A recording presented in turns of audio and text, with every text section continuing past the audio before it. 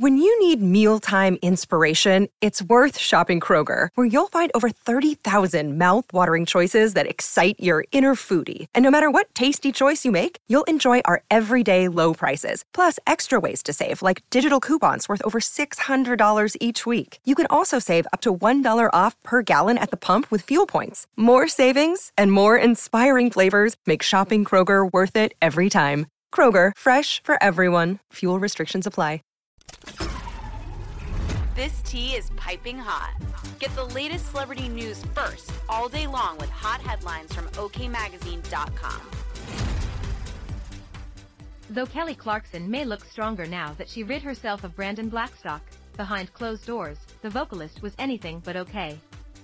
Just to be brutally honest, I did not handle the divorce well, the stronger singer admitted to Zane Lowe during a Wednesday, June 21st, interview on Apple Music after her divorce was settled in March 2022.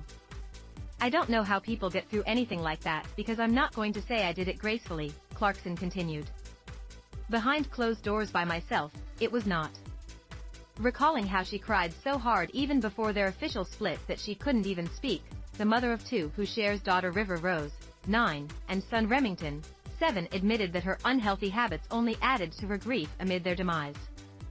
Not naming Blackstock directly while offering examples, the 41-year-old told Lowe that her religious upbringing taught her to sometimes put someone else's needs before her own.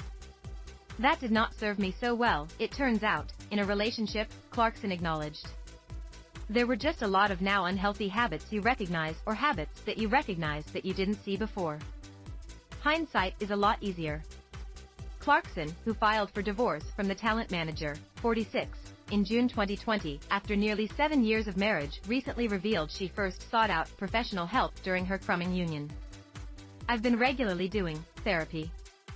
I do love it. I actually started when I was married, obviously having difficulties, she spilled in an interview published on Monday, June 19th. She also told Lowe that she knew the ex's relationship couldn't be fixed by marriage counseling, saying, "I literally said to my therapist, and it wasn't even, honestly, we weren't even divorced. We weren't separated then.